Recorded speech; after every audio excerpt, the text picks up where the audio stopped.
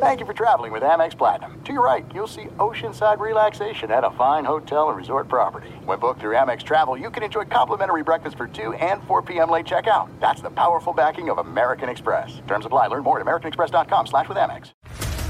What's up, everybody? This is Stephen A. Smith, host of the Stephen A. Smith Show podcast. Tune in every Monday, Wednesday, and Friday at the very least as I bring you all new episodes that feature the biggest headlines in the world of sports, pop culture, business, and I answer your phone calls and respond to your tweets. You'll hear my unfiltered opinions and straight-shooter interviews with top celebrities and game changers. All that and more. So listen to the Stephen A. Smith Show podcast on the iHeartRadio app, Apple Podcasts, or wherever you get your podcast. I'm Hannah Storm, and my new podcast, NBA DNA with Hannah Storm, chronicles my 6 decades in professional basketball. From growing up in the sport to becoming one of sports TV's first female broadcasters. Join me as I dig deep into the game's history, unearth some wild stories, and talk to my friends from the world of basketball, from Dr. J to Charles Barkley. It's been a wild ride, and now I get to take you with me. Listen to NBA DNA with Hannah Storm on the iHeartRadio app, Apple Podcasts, or wherever you get your podcasts. The Volume. No! Oh my God! How could he do that? Are you on? Don't answer. What? Charles Darwin. The nerves is where it's at. Welcome everybody back into Nerd Sesh. As always, I'm Carson Bradburn. Alongside me is Logan Camden. And Logan, it has happened. James Harden has been traded to the Los Angeles Clippers. The saga with Philly is over. The GOAT of trade requests has done it again. This time, Philly sends Harden along with PJ Tucker to the Clippers for Marcus Morris, Robert Covington, Nick Batum, KJ Martin, a 2028 unprotected first, a 2026 first rounder from OKC, and then 2 second rounders along with a 2029 pick swap. So, give me your reaction to this move.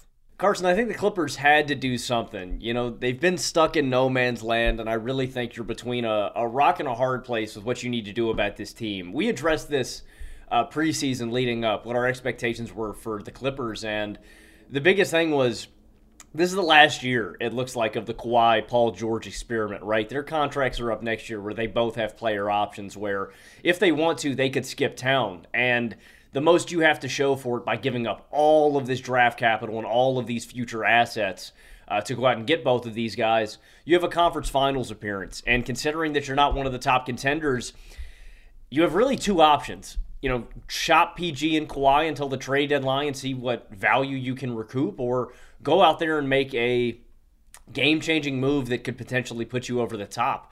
Harden was virtually the only star on the market, and so I applaud Los Angeles for not standing pat and for, you know, making a move, but I still don't think it fixes their biggest issue, Carson, which is, are these guys going to be healthy? Are they going to be available? And I don't know, man. James Harden is a really volatile personality where I wonder, you know, I mean, when does he want out of LA, or how does this affect the locker room with Russell Westbrook in there? I don't know. I see a lot more potential ways where this could go wrong than could go right. And again, I still think the biggest issue with this Clippers team is availability over anything else. Props to the Clippers, Carson, for making this move, for not just standing pat where they were and being aggressive, but I don't know, man. It's James Harden. They need another point guard. This is a position of need for LA, but I'm not a big Harden guy, man. I don't think it's the perfect trade. Props for LA for doing something, man, but it's certainly a far from perfect move. I think we are aligned on this in the sense that the Clippers, as constructed before this trade, were not going to be in those conversations as a top tier contender. And with Kawhi's contract expiring, PG's contract expiring, things were very likely headed towards a breakup at the end of this year. Anyways, so this is not a trade that I have the most confidence in working out ideally for all parties. In fact, I think more likely than not, everybody leaves this disappointed. But that is the trajectory that things were already headed on. They were on a sinking ship, so now here's a little bit of a final prayer for them to save this whole ordeal. I do think that this makes them a slightly better basketball team right now, because I think injecting another star creator, and particularly a playmaker of the caliber of James Harden, is valuable to this team. And I especially feel that way when, if the Clippers are healthy, he is expected to be a third option in terms of scoring. So you are putting less pressure on him in those playoff scenarios to really carry a heavy load as a scorer, when we have seen that he is inconsistent in that capacity in recent years. And at the same time, well, if one of your stars, be it PG or Kawhi, is hurt, now you have a security blanket. You have a guy who can at least more capably help float the ship as a guy who can give you star production. So for those reasons, I do like it. But when you are talking about adding a star caliber player, I do think that Harden comes with a unique amount of concerns. First of all, that regression in terms of playoff offense that we have seen, that is a product of Harden's lack of shot variety, where he was a little bit better last year because he started utilizing the mid-range more, but that was also paired with the worst rim pressuring version of Harden that we've ever seen, who also couldn't finish at the rim. He made 38% of his shots at the rim in last year's playoff run, so that led to that crazy volatility where you can have these pull-up shooting explosions, and then he can disappear entirely. And, as has always been the case, his tendency to foul grift, his reliance on getting to the line, that just doesn't scale as well as the playoffs. He's going to take a step back in that respect. He also isn't the perfect offensive fit here. Yes, adding a star talent and playmaker is a win, but the one dimension that the Clippers have been lacking most in recent years is that consistent rim pressure. Every time that they have lost a playoff series in the Kawhi PG tenure, it has basically been because they are so reliant on the three ball and they just fall into a bit of a drought. They're normally a great three-point shooting team, but when it's not falling, they don't have great ways to find their way out of that. They've been a bottom 5 team in terms of field goals made inside 5 feet for 3 straight seasons.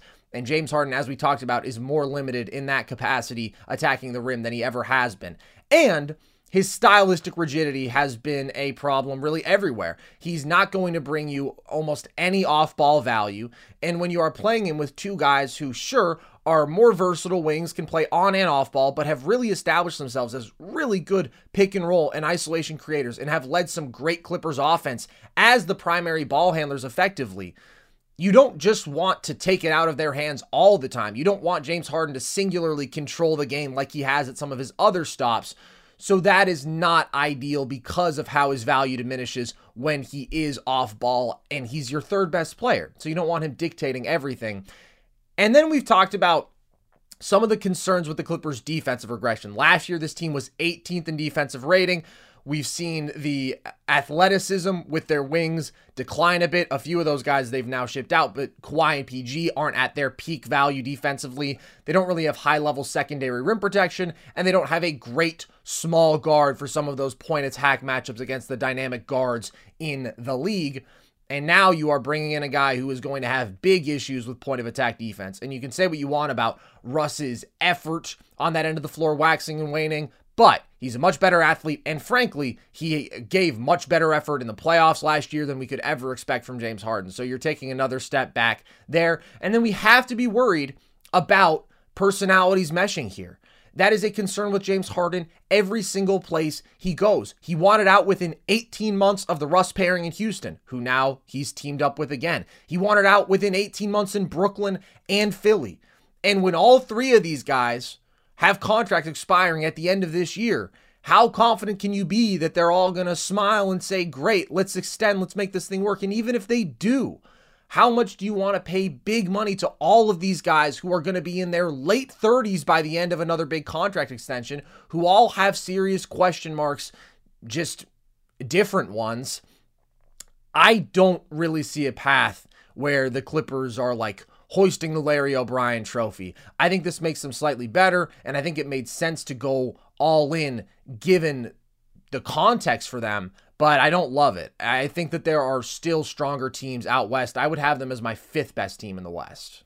I completely agree with you, Carson, and I think that Yeah, this is the route that the Clippers had to go. And if I'm LA moving forward, going into this new building, man, I think I would pay them. If it's two of the three or if it's all three, I mean, I think you got to bring them all back despite them getting up there in age and costing a lot of money. I mean, the alternative is you have no draft picks to rebuild your team that has no foundation at all, with no pieces that nobody's going to want to go watch. And I think you laid out a lot of key red flags with this team, man. Specifically, I do think the ball distribution and hierarchy is going to be a big thing too, because Harden does fix a hole for this team. He's going to be able to set up Kawhi and PG. That's something they've needed at times during the playoffs. And while Kawhi and PG have grown as playmakers, they're not perfect as primary ball handlers and secondary ball handlers. So he does help. But I do think striking that balance between how much you want those guys touching the rock versus Harden is going to be an issue. And it's not like Harden's not a guy where, like you said, man, where you can't just tell him, hey, man, I need you to play a role tonight, or I need you to take a back seat or something. Harden's going to assert himself on the game. And again, with the Clippers making a deep playoff run, it's not about them not having the talent. We've said this a million times on the show. When Kawhi Leonard is healthy, he is a top 5 player on the planet. He is bona fide, unstoppable. Paul George at full health is somewhere in that top 20 range. Harden is still, to me, a top 40 player on the planet, right? They're talented enough to do it, but there are a lot of red flags that come with it, the ones that we've mentioned, and I still think the defense is a major issue. Yeah. You hit on something else, Carson, that really astounds me too.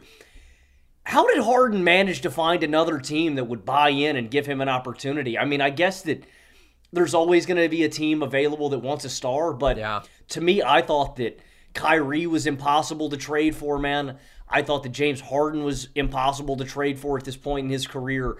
I really think they mirror the both. Both of the trades mirror each other.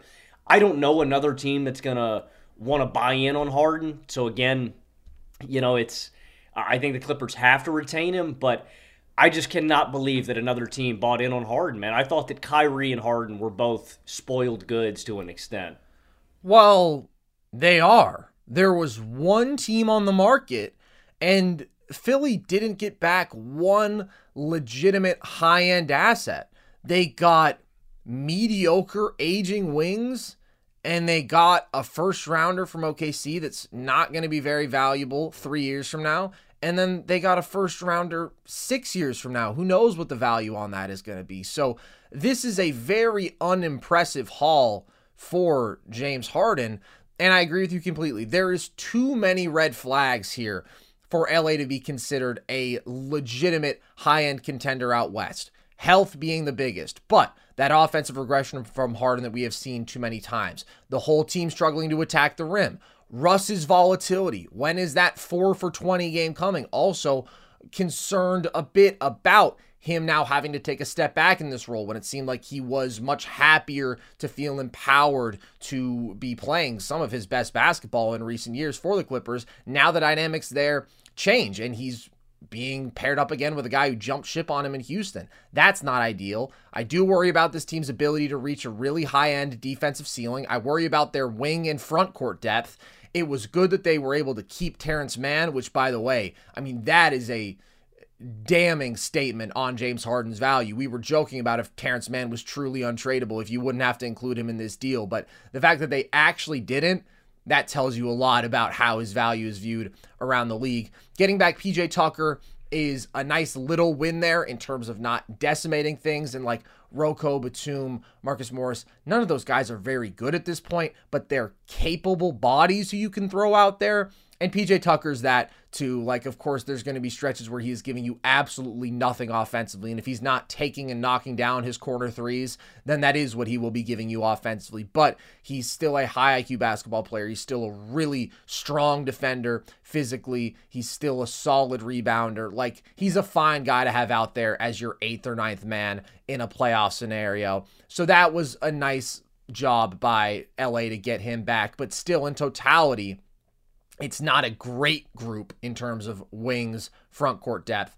And then we have to always be worried about if these personalities are just going to go in a disastrous direction. So when I compare them to the competition out west, a team like Denver is just in a different tier, right? They are way better. They have the best player in a theoretical series between the two by far. As much as I love Kawhi, it's really not close. They have this perfect fit, perfect high-end complementary role players. They have a much better culture. They're bigger. Like, there's just so many advantages there. I honestly have more faith in them to defend at a high level at this point. The Warriors would have the best player in that series. I think that they have a higher two-way ceiling. We've seen what they can do defensively when fully engaged with Wiggins and Draymond out there.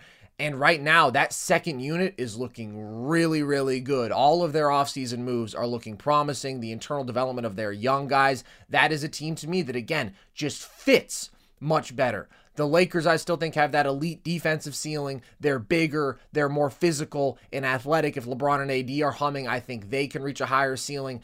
I prefer the Suns' big three to the Clippers because I think that the offense is more reliable in totality.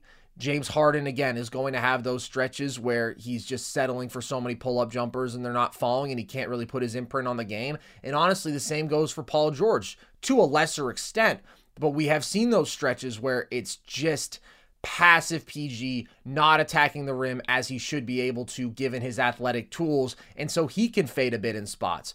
Beal, Book, KD, because of their versatility as shot makers, I have faith in all of those guys producing at a level that is just more consistent than what I see from this Clippers core outside of Kawhi, who I think scales as well as anybody to the playoffs as a scorer. So maybe I like the Clippers role players a little bit more than the Suns. I think I prefer the Suns like deep bench, but I do like Terrence Mann and Ivica Zubac. I think those are guys who do their job well. Like the Clippers are legitimately good. They are. But the goal isn't to be good. The goal is to go out there and actually contend and push for a title. And just because they haven't done that, we can't wipe that off the board and pretend that that's not the goal when you have Paul George, Kawhi Leonard, and James Harden have invested all your resources in that. And I think that with that in mind, they're going to be disappointed again. I think so too. And I want to hammer home one more point too, because I think some people may be confused as to why we think the Clippers are going to be as bad as we expect them to be defensively.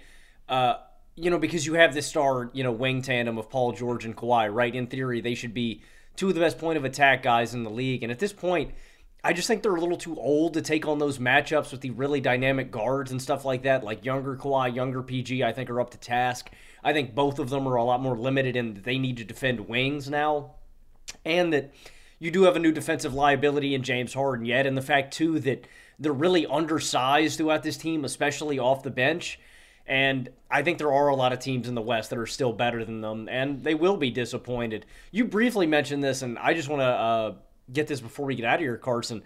So you hate this haul for Philly. Like, are you glad that they recoup some value for Harden?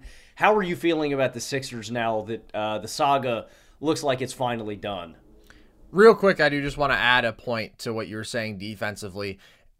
I don't want to put it in terms of how bad we expect LA to be. I don't think they're going to be a bad defense at all. I think that they're going to be an above average defense. I just don't think they can reach the same heights that they could have 4 years ago when this core with PG and Kawhi was put together and they did have younger, more athletic wings in those supporting roles. They had a really good point of attack defender like Patrick Beverley. Like, it was just a defense that was better put together.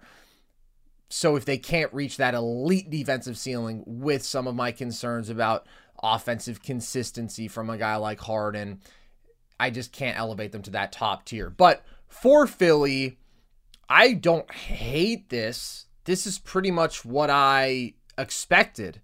It's fine. You got off of James Harden. I guess that's a win. But at the same time, your team has taken a step back. I mean, you didn't even get an impact wing of the caliber of Terrence Mann. And again, I mean, giving up PJ, I don't know.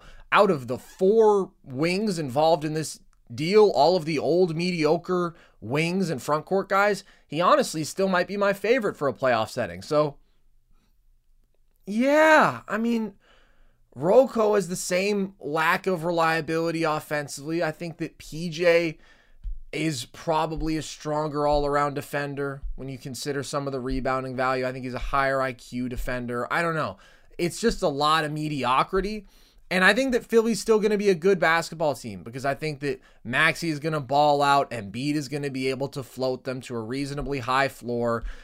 they're probably going to win 50 games. They're probably going to host a playoff series, and then they're going to lose in the second round. And this time, they now have gone through who was their best trade asset in Ben Simmons, and they turned him into James Harden, who seemed like that was going to be a big win. And now all of that has turned into a whole bunch of underwhelming assets. Like, they don't really have that piece other than Tyrese Maxey, who I really, really don't think they'll give up, to go out there and make a move for another star alongside Joel Embiid. So I think that situation continues to trend very, very much in the wrong direction.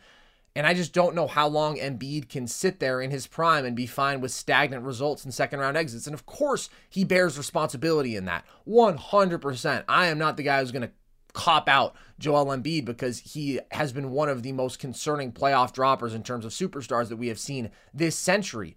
But the organization also is not doing their job when you consider how things have ended up here and the state of this roster right now.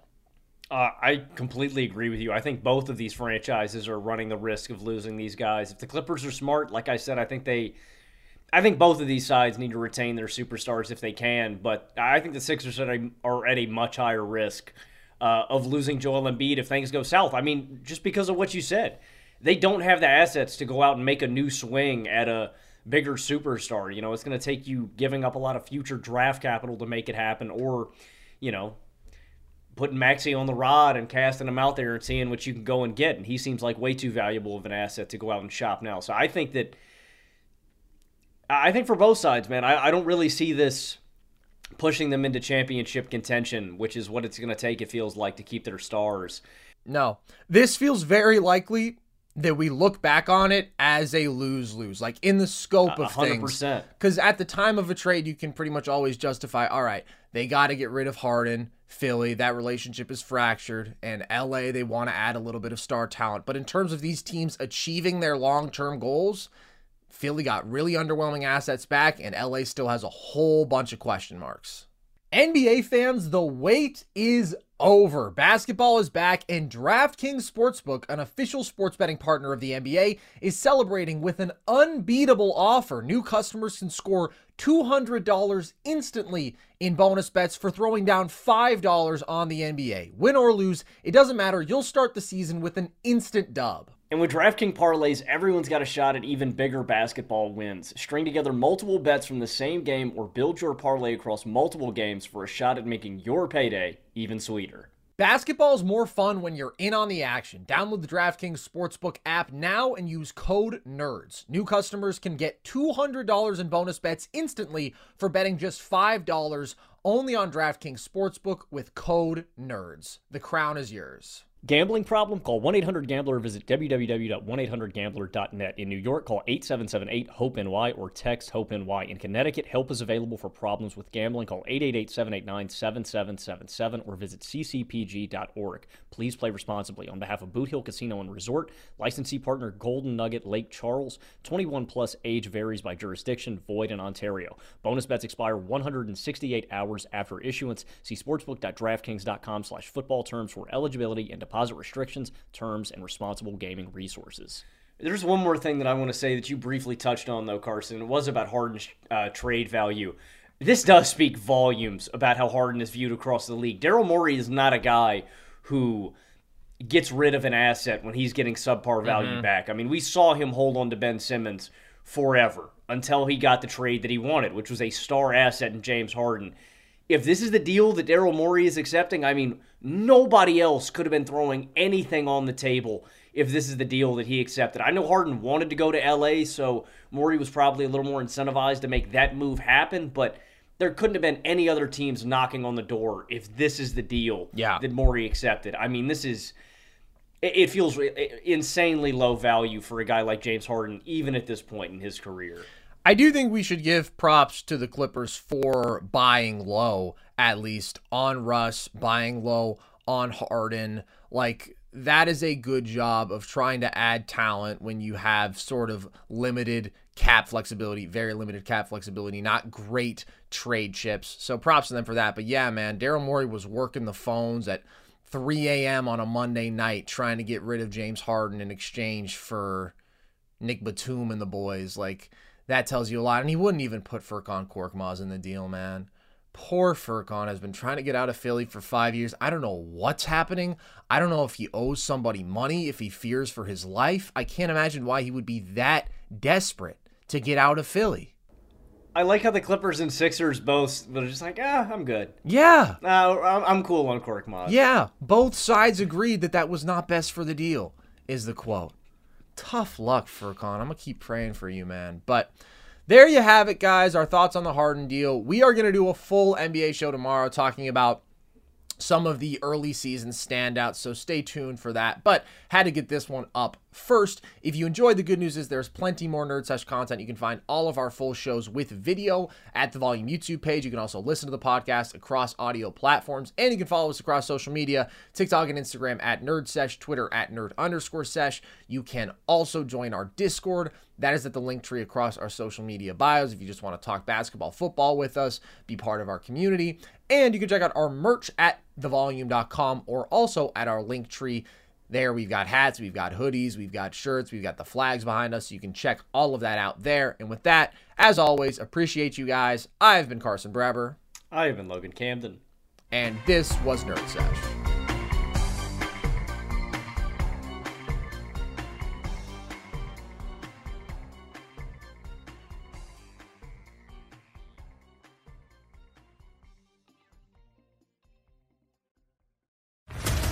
What's up, everybody? This is Stephen A. Smith, host of the Stephen A. Smith Show podcast. Tune in every Monday, Wednesday, and Friday at the very least as I bring you all new episodes that feature the biggest headlines in the world of sports, pop culture, business, and I answer your phone calls and respond to your tweets. You'll hear my unfiltered opinions and straight-shooter interviews with top celebrities and game changers.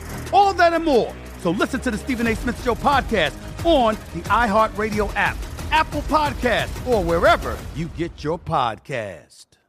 I'm Hannah Storm, and my new podcast, NBA DNA with Hannah Storm, chronicles my 6 decades in professional basketball. From growing up in the sport to becoming one of sports TV's first female broadcasters. Join me as I dig deep into the game's history, unearth some wild stories, and talk to my friends from the world of basketball, from Dr. J to Charles Barkley.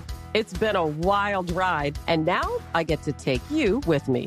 Listen to NBA DNA with Hannah Storm on the iHeartRadio app, Apple Podcasts, or wherever you get your podcasts. MTV's official Challenge podcast is back for another season. And so are we. I'm Tori Deal. And I'm Anissa Ferreira. The wait is over, guys. All Stars 4 is finally here. And this season takes it to a whole new level. Old school legends, modern power players, and ex-lovers are all competing in Cape Town, South Africa for the prize of $300,000. And we're going to be right here along with you fans, covering every episode on the podcast. Listen to MTV's official Challenge podcast on the iHeartRadio app, Apple Podcasts, or wherever you get your podcasts.